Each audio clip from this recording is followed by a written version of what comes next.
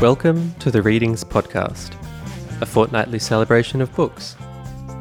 In today's episode, Anne Enright, in conversation with Jane Sullivan, talking about her formidable body of work and her latest novel, Actress.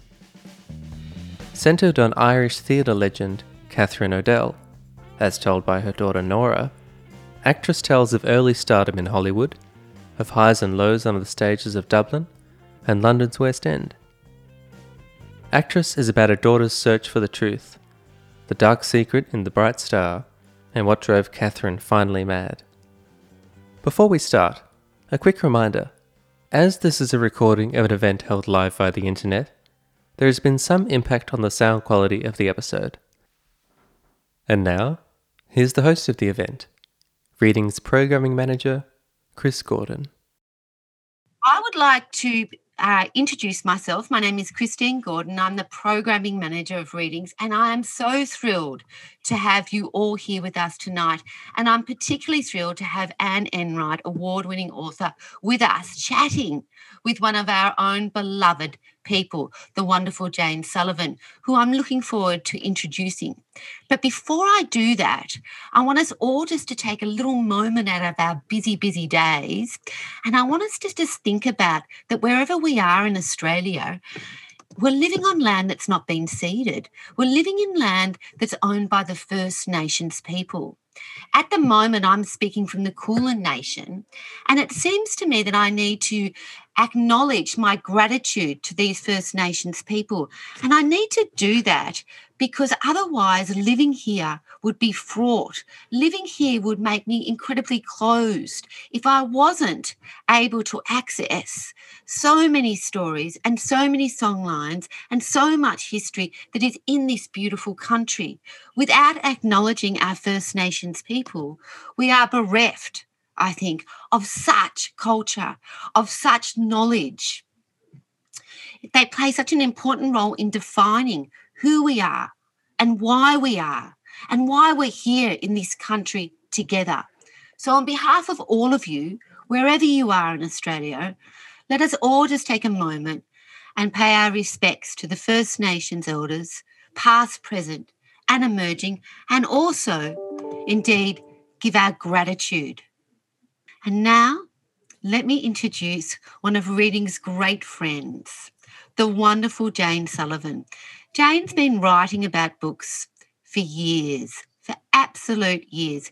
She's written columns, she's written about authors, she's reviewed, she's an author herself. Her last book was Storytime, and it's doing very, very well still, even though it came out a couple of years ago. It's one of those books that here at Readings we have decided we are always going to have on the shelf because it is a story about literature. It is a story about reading. It is about who we all are. It's the reason that we're here tonight. Jane, you are so fortunate tonight because you get to ask questions of, drumroll, Anne Enright, who is with us here right now in Melbourne. Over to you. Well, thank you for that fantastic introduction. I feel very honoured and pleased to hear that. And I'm also really thrilled to be here to be talking to Anne. Anne Enright is one of my heroes and has been for many years. She is, I'm sure, as you know, she's been described as a great Irish writer. She's been described as a great feminist writer. And I'm just going to go ahead and call her a great writer, full stop. That sounds fine to me. She's written 6 novels, 2 story collections, and 1 book of non-fiction, Making Babies.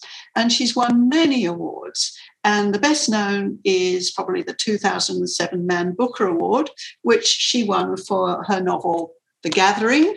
This is the vintage edition, which should be in all good bookshops, I hope. And another well-known book of hers I've got is The Green Road. Again, I think a very impressive novel. But the one that we're going to talk about most tonight is Actress, which is her latest book. I'll just say a few more things about Anne before we begin. She was appointed the first laureate for Irish fiction in 2015, and she's also received the Irish Pen Award for outstanding contribution to Irish literature. And I was looking through all the quotes from reviewers to describe her, and the one that I like particularly says that she has a huge, dazzling, unnerving ability to observe, catch the telling detail, and dissect what we're like. So, Anne, welcome to Melbourne, albeit via Zoom, the magic of Zoom. Lovely praise. Set my morning, ticking. Oh, that's good. Or evening over here, but that's fine. Can we begin perhaps with a little reading from Actress, just so we get the flavour of the book? Okay.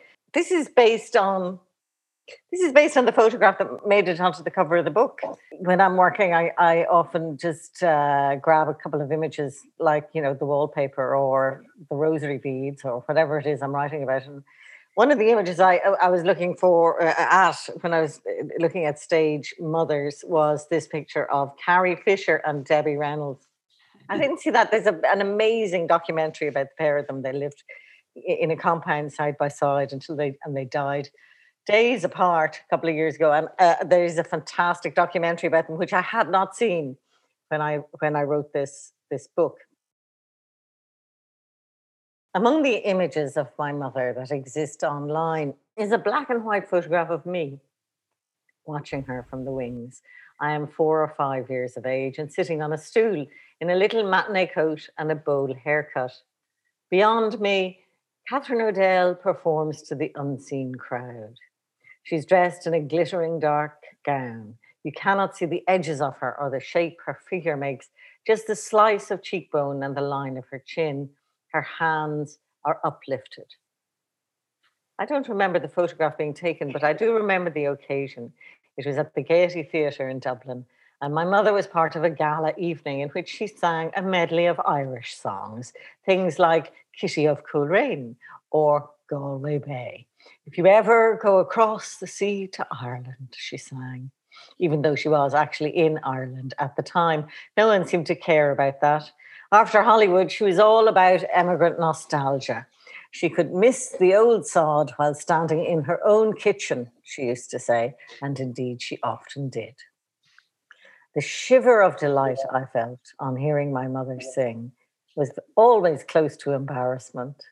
And the sight of her on a real public stage stilled me absolutely. I was transfixed. Watching her made me feel so lucky and so alone. But I was in the wings, which is the best place because the song cannot get you there.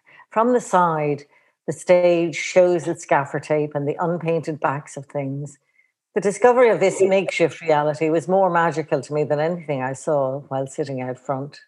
So in the photograph, it is true, my mother in her sparkly dress looks very magical indeed.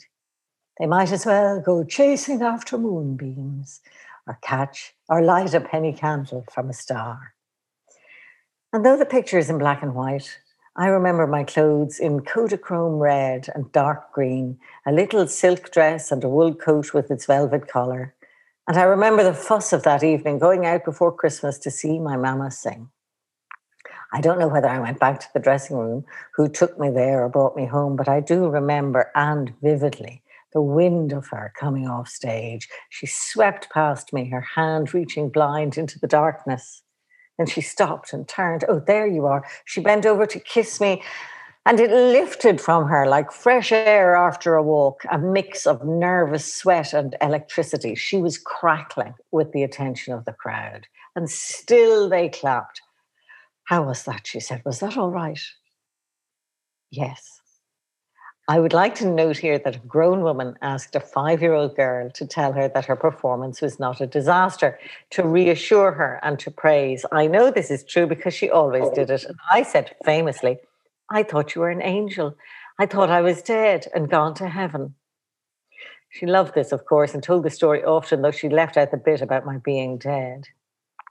The sparkles on her gown were, in fact, plastic bits stuck on flesh-coloured net that creased as she bent over me like a second loose skin. The cut of the dress exposed interesting parts of her body, like the sinewy underarm that shifted from hollow to mound when she went back out there and waved. Then she returned from the light back to me. But if there was a moment I loved more than any other, it was those steps we took together into the darkness and complication of backstage, the hum of the audience thinning behind us as the hall emptied and the crowd splintered into the various bright faces of people who came around the long way to kiss and exclaim that she had been marvelous, darling. It was a place of secret corridors and blind ends. There was a sudden or hidden door which revealed, when you opened it, your own reflection in the full-length mirror on the opposite wall. This room had a bicycle in the corner, a double sink, bunches of flowers stuffed into jars, a long counter where a woman sat fixing a fan of green feathers into her hair. Or sometimes it was not a woman. It was a girl with a pot tummy and white tights and tutu. It was a man who said, "Don't mind me, ladies, coming through." At the end of this room, behind another door, my mother's street shoes were primly stacked and waiting beneath her bentwood chair. Backstage was the best place, where everything was mixed up and undone. There you go. Fantastic, and so well read, may I say. Just the magic and wonder of the theatre, and just a wee little bit of tawdriness too. It's just a little bit of tacky there. The second skin, not great. You know what I mean? It's kind of disgusting. It's a bit like when the thing becomes real and is kind of shared at the same time. Yeah, and that gaffer tape on the back of the scenery and everything. Yeah, it gives you the shivers. Now, we better get one thing out of the way straight away. This is not an autobiographical novel. You did not have a famous actress mother, just in case anybody is wondering. But you were an actress yourself for a while, weren't you? Can you tell us a bit about that? Well, when there's actress is often said in inverted commas, because it usually means unemployed, and because 95% of actors are unemployed. And indeed, I did work as an actor, and for a little while, for 2.5 seconds back in the day. I worked a lot in theatre at college, and then at various little companies that were set up after college, some of which are still going. And I still dream about a particular stage, not the side of it, but you would go in Players Theatre in Trinity College, Dublin, where I went to college. There was a stage, it was such mess that the students maintained, and you would go under the stage to make your entrance on the other side, or a trapdoor in the middle. And this under the stage was, kip. It was full of everything, all kind of sprayed gold and mixed up together. And also, an occasional kind of little rat on the stairs. As you're going up in your fancy costume, you'd have a little encounter with a rodent. So I still dream of that. I still dream that play, or I haven't in a while. But that place goes on, and of course it is kind of Jungian unconscious.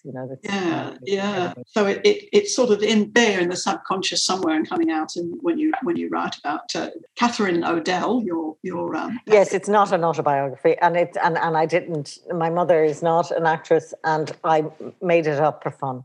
As fiction writers do, yeah.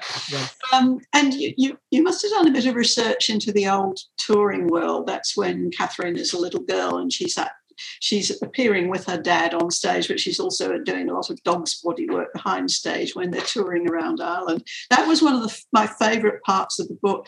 There's this wonderful description. It was all built out of cardboard, grease paint and panic, bad acoustics, bad corsets and the wrong shoes. That heap of junk they drove, night after night, over an Irish country moon. I just love those lines.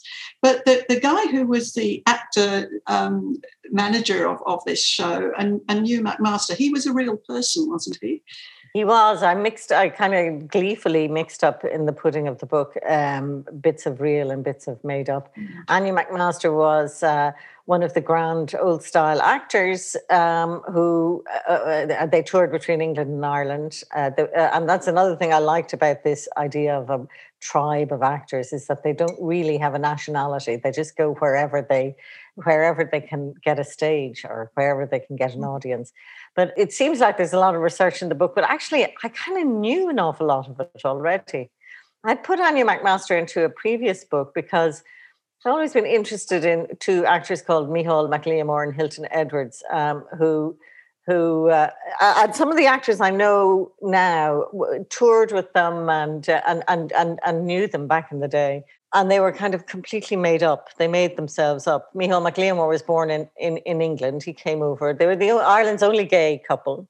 Everyone knew they were gay, and that was fine because they were actors. And Micheál MacLiamore learned Irish, which is a very difficult language to acquire, and pretended to be Irish all his life. He was also bald and he wore a wig. And then on top of that, he wore a bald cap when he was performing, bald. And then one heroic day in RTE, it was said there was a wig was put on top of the bald cap. He had a triple decker. I worked in television as well. So these little anecdotes, these little gossipy things. I think my mother saw Anya McMaster at one stage, saw his Othello. It's just so much part of where I've been that I didn't really, I did some official research, but I was really amazed at how much was all there in the back of my head already.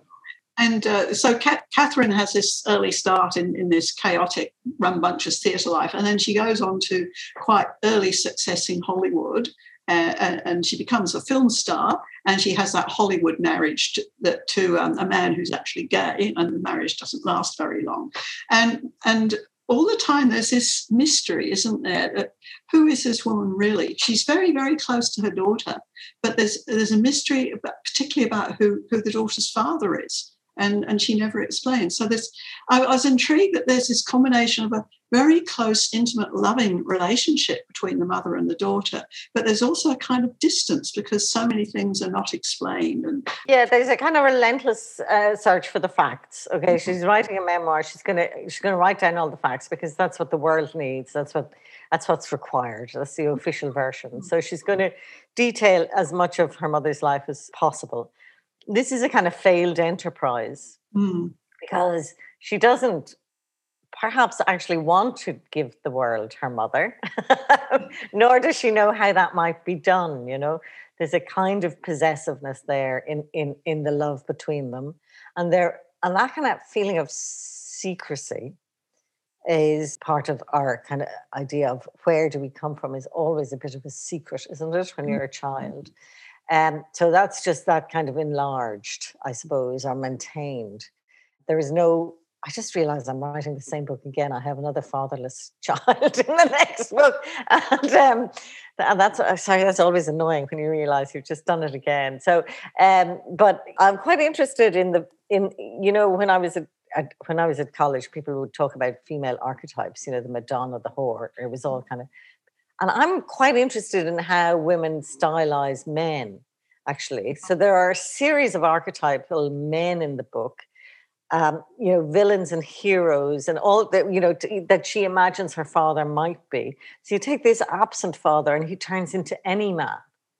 And any man is a very varied sort of creature. And so she goes through all the styles of and cliches of masculinity that her father. She ends well on the man front. The other mystery about Catherine is that that she commits this shocking crime, which I don't know if we want to tell people what it is, do we? Mishka's mad. Yeah. Okay. Well, she commits this crime, but we don't know why. And again, this is something that Nora's trying to. Yeah, and she goes. The thing is, now, I mean, I could have written it as a more straightforward book, okay? I could have done that. Damn. However... It's more interesting when it's not straightforward. Exactly. I want the book to be a little bit like life, where you don't when there's sometimes too many reasons and not one of them is sufficient. Yeah. You know what I mean? You say, well, why did they go off? Why did he go down to the shops to buy cigarettes and never come back? Okay. Some large event that like that. You say, well, there's too many reasons and none of them are enough. In fact, Catherine is vengeful in a way that most women are not. And if you look at what is done to women as a gender, you can think, well, we're very nice in return. it's, there isn't a big problem of men being killed by women, okay? There isn't a big problem. And you think, well, not that there should be. Of course there shouldn't. That would be a wrong thing. But why is so little revenge executed by women? It's kind of a little thread now in the Hollywood movies coming through now at the minute. But why? Why? And actually, I stumbled across a kind of horrible little website of starlets and what became of who all went mad. And a surprising number of them. And it was full of kind of, look at these beautiful, beautiful bodies of women, and they all went mad. Okay, that was kind of... Were they internalizing their rage? These women who went mad? Who went mad? Well, you know, a proportion of the population will always have difficulties. I think Hollywood is a bit of a madness machine. You know, it's already got fantasy built into it. So that you know, it's not necessarily tethered in reality. But, and I think it's very possible that some of them had a very bad time in Hollywood, but also they were beautiful and they were entitled in a way that your average woman was not, because they were stars, or they were about to be stars, or they were glamorized in some way.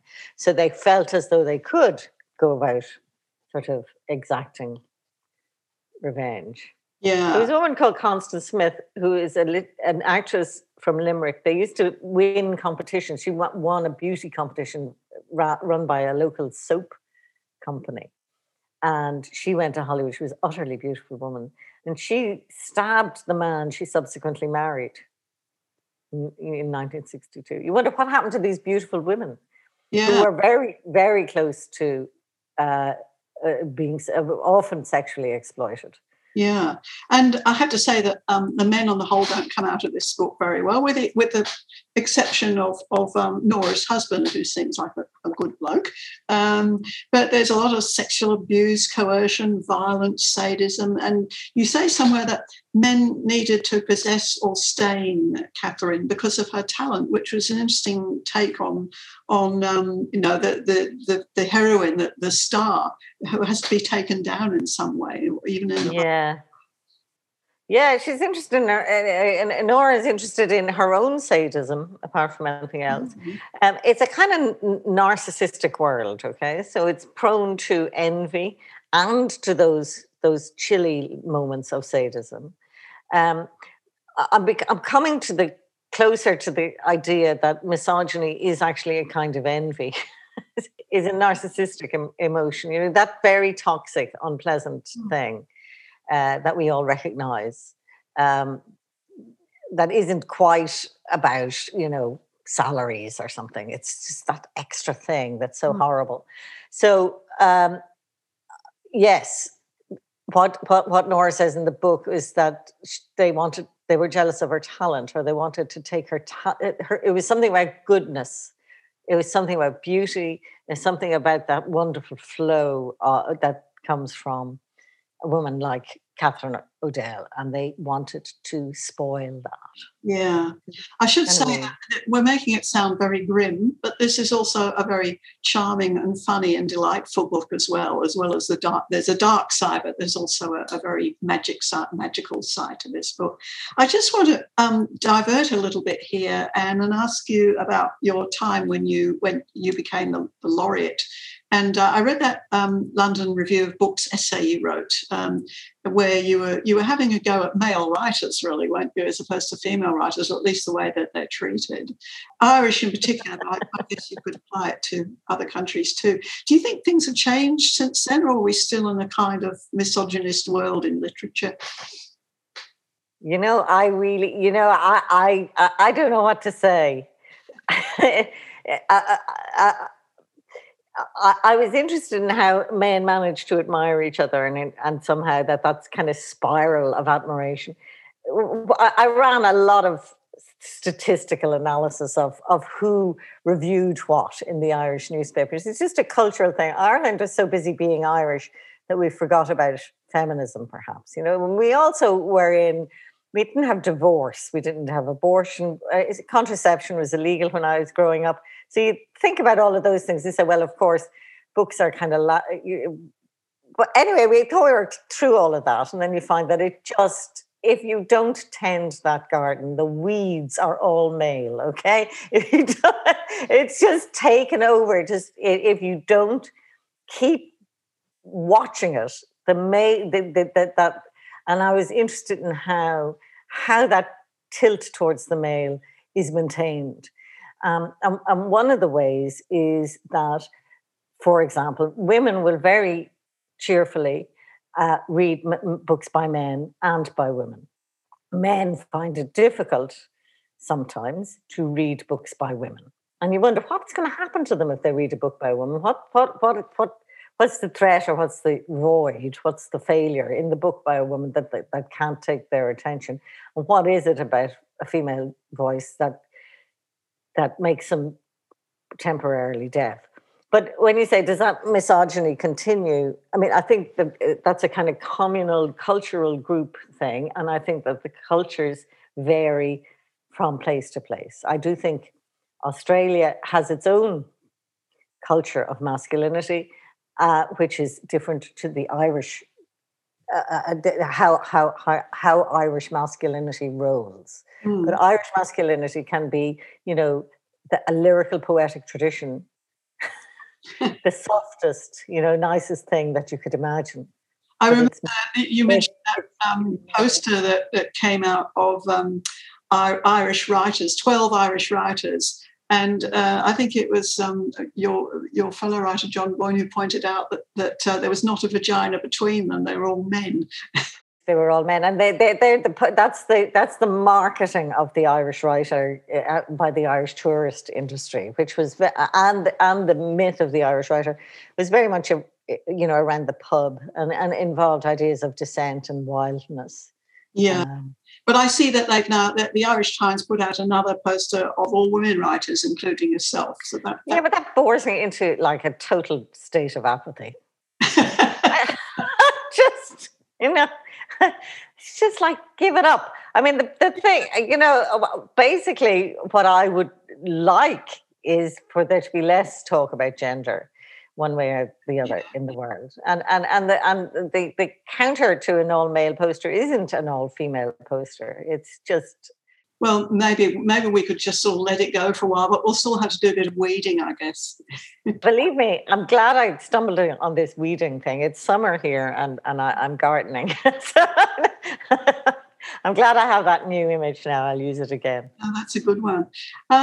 Nora, in your book, Actress, is a writer, and there's one stage where she looks at her 5 novels about life and love, and she says, I hear them each as a fading note. Together they make a kind of fugitive and beautiful, but they are the lie I need to tell.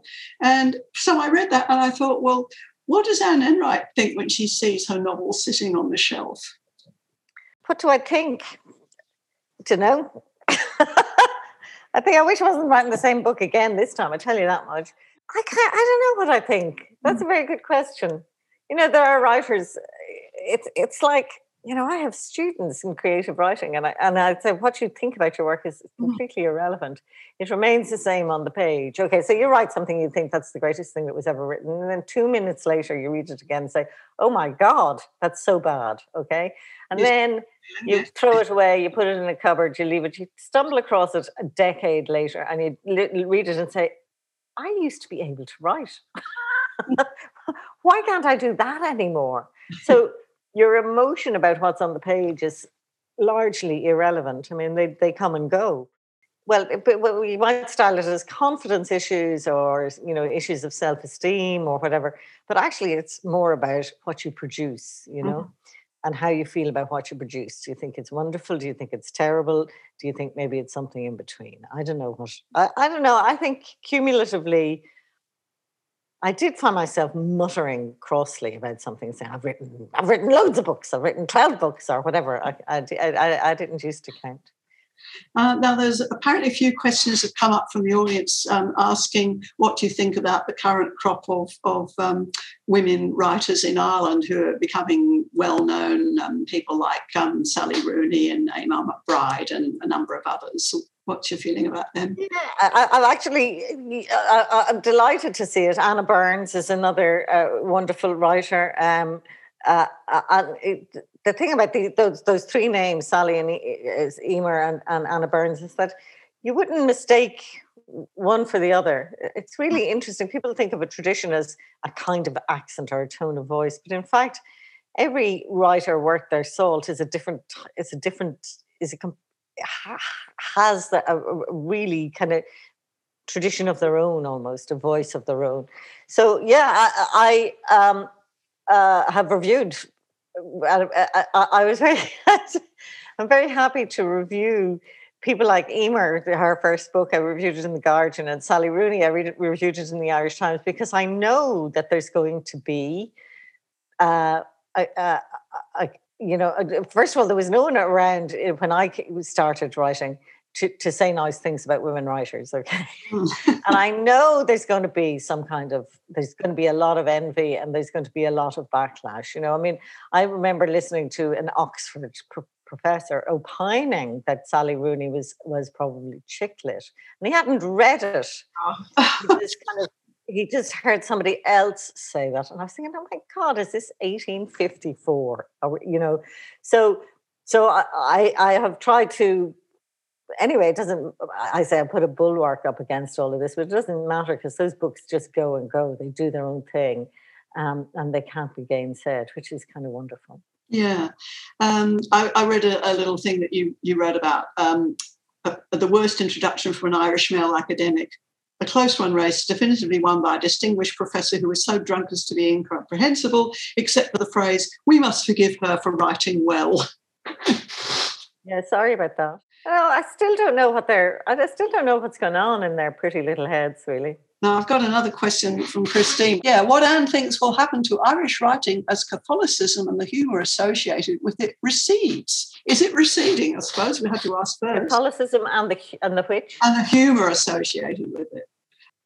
Yeah, a lot of nostalgia for Ireland is for an Ireland past. To me, which has existed all my life, it's always in a permanent state of loss that we'll never be as good again as we were then. But it's a nostalgia for poverty a lot of the time. A lot of that yearning for stony fields is yearning for a place that isn't going to put your children through college. I during the boom, I was asked a lot whether it was going to destroy Irish writing, and the answer was no, because I didn't think you had to be poor in order to be interesting, or poor in order to be nice, or poor in whatever people think Irish people are. However, when the collapse came at the end in 2008, 2009, a new breed of writers was spawned. I want to say they were no one had a job. They all lost their jobs and went home and wrote a book, which is what happens when people lose their job in Ireland. And so difficulty was very fruitful. Mm-hmm. So I don't know if it's an anti-Catholic thing, really. I mean, I think James Joyce was an anti-Catholic writer. And yeah. I don't know whether I need to be an anti-Catholic writer. In fact, I never bothered being an anti-Catholic writer. There's very little specifically about Catholicism, and even The Gathering in 2007. Oh, that's true. There isn't a lot. Yeah, I just thought that the church was in. I'm not interested in blasphemy. I find it intellectually sort of silly, and sort of kicking the Catholic Church to me would be like kicking a bus. It was just kind of useless and not very. It didn't bring you further on. The other thing that people associate with Ireland, I suppose rightly or wrongly, is the Troubles, and there's an interesting little aside on that in Actress, in that Catherine is a sort of IRA supporter. She sort of flirts with There's a lot of stories in the book, right? And one of the stories is a story of romantic Irish nationalism, which Catherine goes for hook, line and sinker, because that's everything she is, I mean, it's all made up. She dyed her hair in a sink in New York in the early 50s and became the Irish actress. But part of that fiction was the romantic fiction of a united Ireland that fed into the Republican movement and that turned into the violence from 1969 onwards in Ireland. So it's more or less accurate to some of the events of the time, I have to say, and some of the characters involved. And I, in the book, say there is a moment when life is too real for this kind of fictionalizing. A bomb is one of those instances where reality really makes itself known. And in the constant sexual fantasizing of and stories of Hollywood and that we get day in, day out in our normal lives, the place where that becomes too real is, of course, in the bodies of others, in actual sex, you might say. So the bomb that explodes in the book in Dublin in 1974, this also is an event that destroys the bodies of other people. And that's, for me, is where you have to stop. You have to get out of Storytown, It's not in your head. It's in the world. It's in other people's lives. Yeah. Throughout the book, there are cases where real life intrudes and you use real events and real people who pop in and do little cameos like Ivor Novello or whatever, which gives it a real feeling of authenticity, I think. And you're never quite sure whether something really happened or not, At least I had that feeling reading it. Yeah. I have to ask you this, Anne, because I'm sure you get asked this all the time and it's a bit tedious, but pandemic, how has that disrupted life? Did that mean the actress tour was completely decimated? Oh, yeah, no, there's a line in the book where she comes back like to Ireland like a bird flying into a window pane, and actually that is how I felt. It was like throwing the book into a propeller or something. Like it was like throwing a book into the world and it just went turned into confetti spaghetti. Yeah. So, yeah, it was quite traumatizing. And then a few months later, you realize that the book is kind of bobbing along, that it hasn't been quite sunk. So again, it's just, I don't know whether I enjoyed any of it, but I did find it really interesting how future-minded I was and am when I write books. That when I spent 2 or 3 years writing this book, I was thinking, this will do something, this will, it was all about the future. And the future just disappeared. So now when I'm working, I'm really trying to go with some effort to be more focused on the present. And it's actually a better way to live, but... Yeah, you don't need these moral lessons, really. We got some questions about your writing process, and I looked up a little bit. You said about planning, and you said, I don't really plan a book from the outside. I don't know where the middle is until I've done quite a lot of writing. The structure announces itself quite late in the process for me. It takes me a year or more to realise what my structure is and therefore what the story is. And I'm addicted to the surprises that sentences can bring. So it sounds like you like to be surprised as you're working. Well, yes. I do know some very effective writers who know everything before they sit down, or very successful writers, to put it that way. But I do find myself getting bored by a book that knows what it is before it's begun. Because if do you know what I mean? Why bother? Yeah. If it's kind of I like the imagining to happen in the language, and I like the language to drive or to lead me one way or the other. But it's a tough way to work, and I wouldn't recommend it to students necessarily. I do think there's a structural moment where you realize what the book is, and that's when you realize how it should be structured. So. And that can come quite late.